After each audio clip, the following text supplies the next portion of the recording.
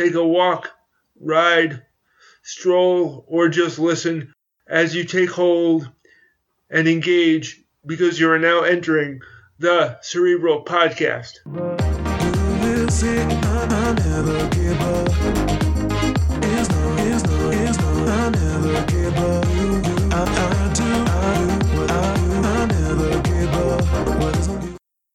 Joke of the day.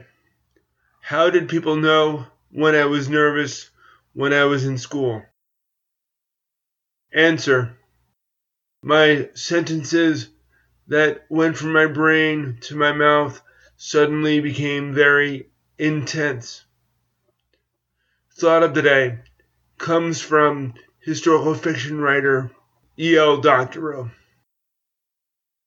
The act of composition is a series of discoveries. Welcome to the 20th episode. Thank you for joining me today. Today I am talking about the International Classification of Functioning Disability and Health. This is also known as the ICF model. The ICF model was developed by the World Health Organization, and it was published by the WHO in 2001. The ICF framework can be used in collaborative practice and person-centered care. According to the Speech and Language Hearing Association, the first area of functional and disability components include body, functions, and structures. The second area is activity and participation levels. The contextual factors include the outside environment, such as family, government agencies, laws, and cultural beliefs. Personal contextual factors include race, gender, age, education levels, and coping styles. The World Health Organization underlines the widespread perception that those with physical impairments or visual impairments tend to be less excluded from society. People with cognitive or communication or behavioral difficulties tend to be more marginalized. This is the theory of hierarchy of impairments.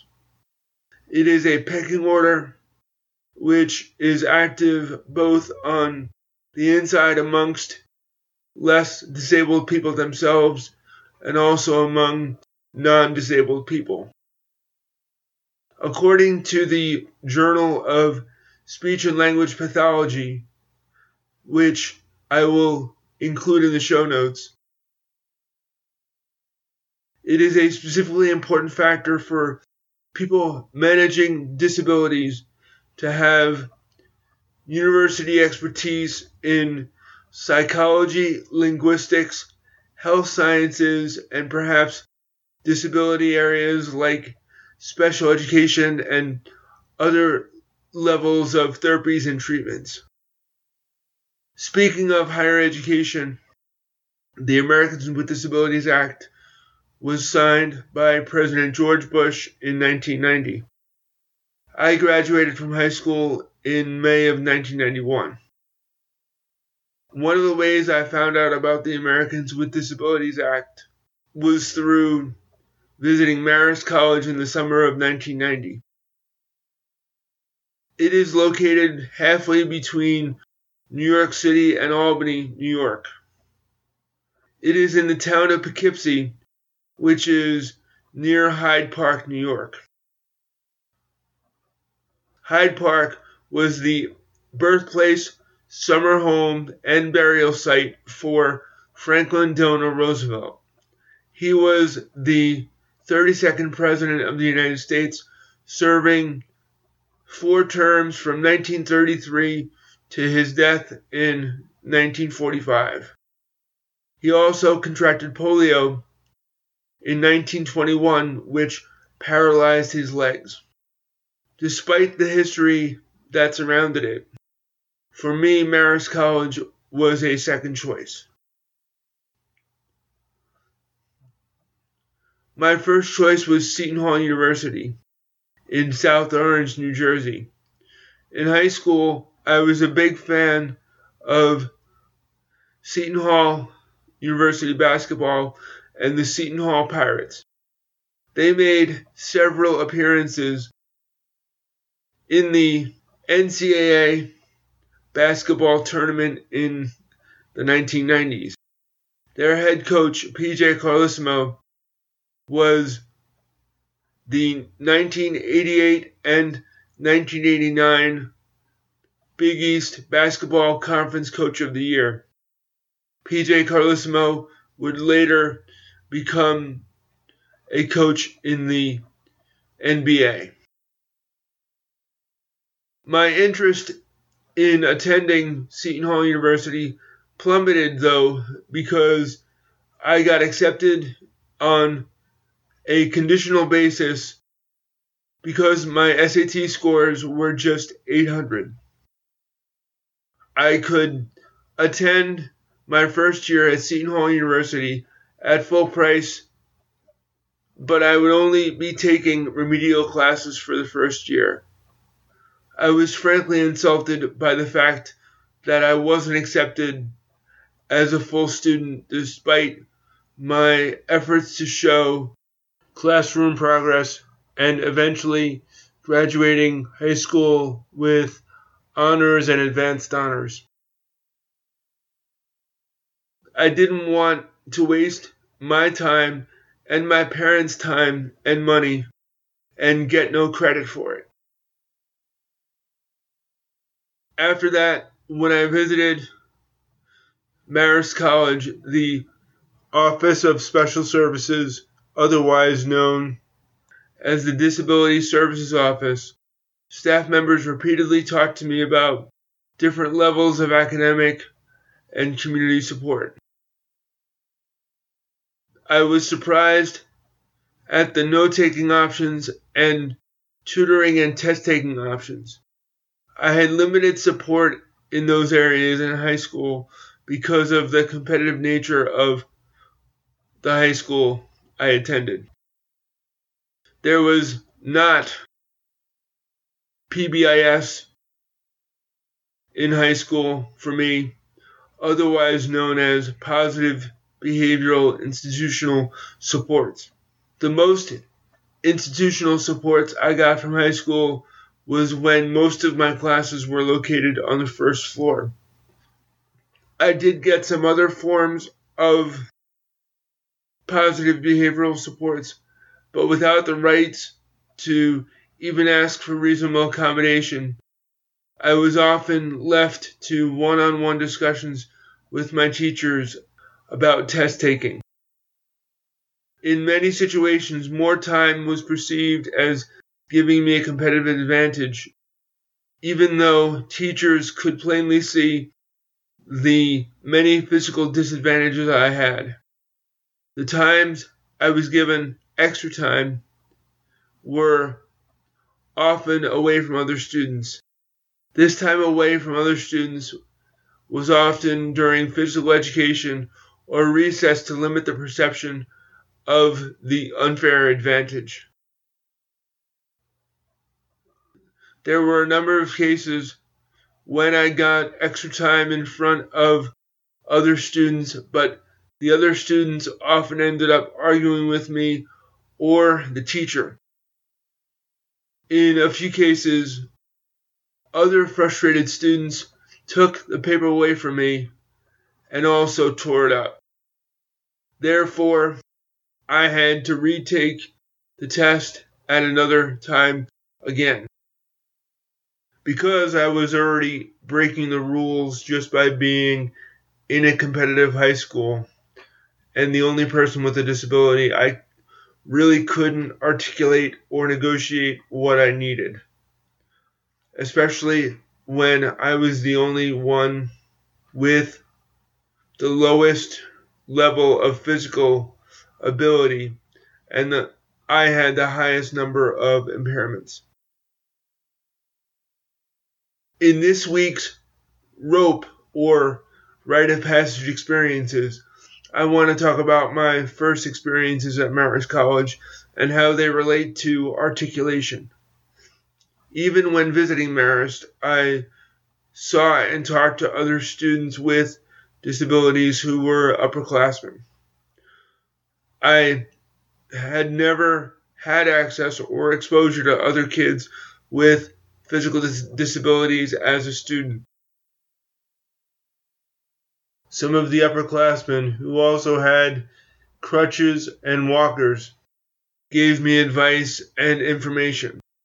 One of the things I hadn't thought about before going to college was that everyone was more helpful because we were all trying to figure out different challenges.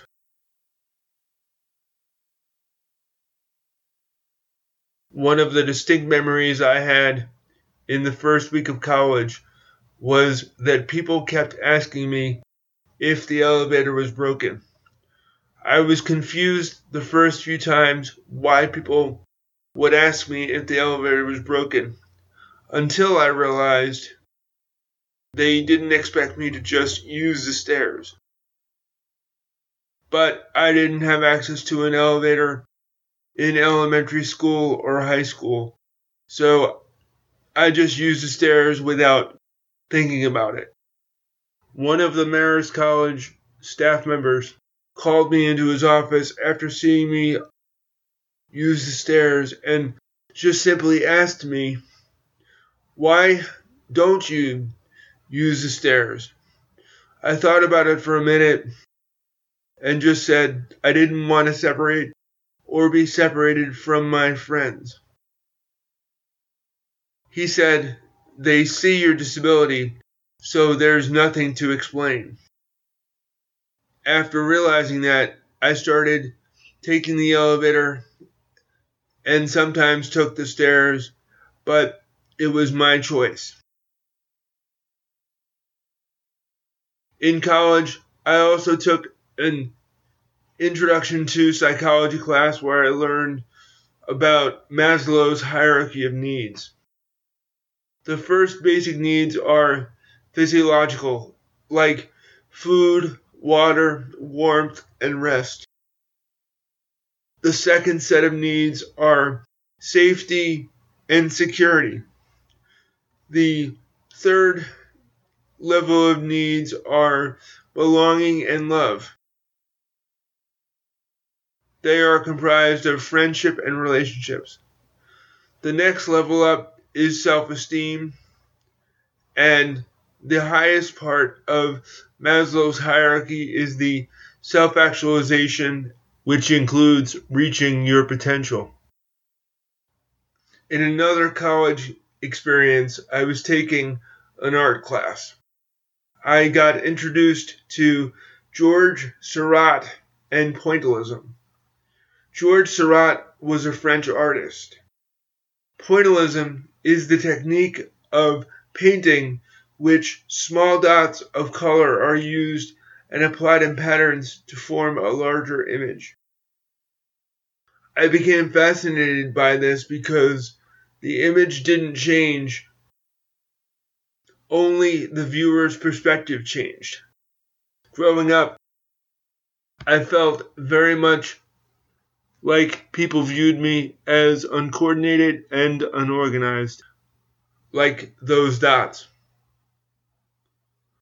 But if people really saw and understood how coordinated and organized my dots were, they would better understand me. For me, the dots represented millions of experiences and processes that were blended together. Years later, I would use that experience of understanding tiny dots with Nickelodeon. The TV screen has compositions of small dots or pixels that make up a larger image. Later, I would take that experience to my career as a web developer and later a project manager. It was also as a project manager that I would take the word articulate and turn it into smaller processes and coordinated pieces. Art is the process of design or formation. Tick is the reminder that any project or process takes time and is always measured against the clock. U represents the person or people that are involved in the process. Late is a reminder of the consequences of timing. Articulate is both a simple and complex word depending on how you look at it. My evolving goal with this podcast is not only to increase understanding, but also help parents reach an individual and universal goal using the acronym ABCDE. It stands for Articulate Better Code for Disability Engagement. How can you articulate better code for disability engagement in your life? How will you use speech and language pathologists and other professionals to reach your articulate plan? How could you use your friends, family, or community to increase activity and participation levels? Is there a word or process that you could break into smaller detail? I hope you enjoyed the 20th episode and did some social emotional learning during this episode. Thank you for allowing me to be a voice inside your head. Please share this podcast with someone you know. Were there one or two specific things that you learned or liked? Would you mind joining and sharing it on the Cerebral Podcast Facebook group? You can listen to the show on Podbean, iTunes, Google Play, and Spotify, or wherever you find your podcasts. Thank you to the listeners who support the show on the Cerebral Podcast Facebook group. I invite you to join the group. You can also email the show at thecerebralpodcast@gmail.com or send questions, comments, or ideas for the show. And remember, it takes effort to be vulnerable, be accountable, and be respectful in the way you treat others and yourself. You can be the biggest variable in your life when you take ownership. Now, take hold, engage in your world. You are now leaving the Cerebral Podcast.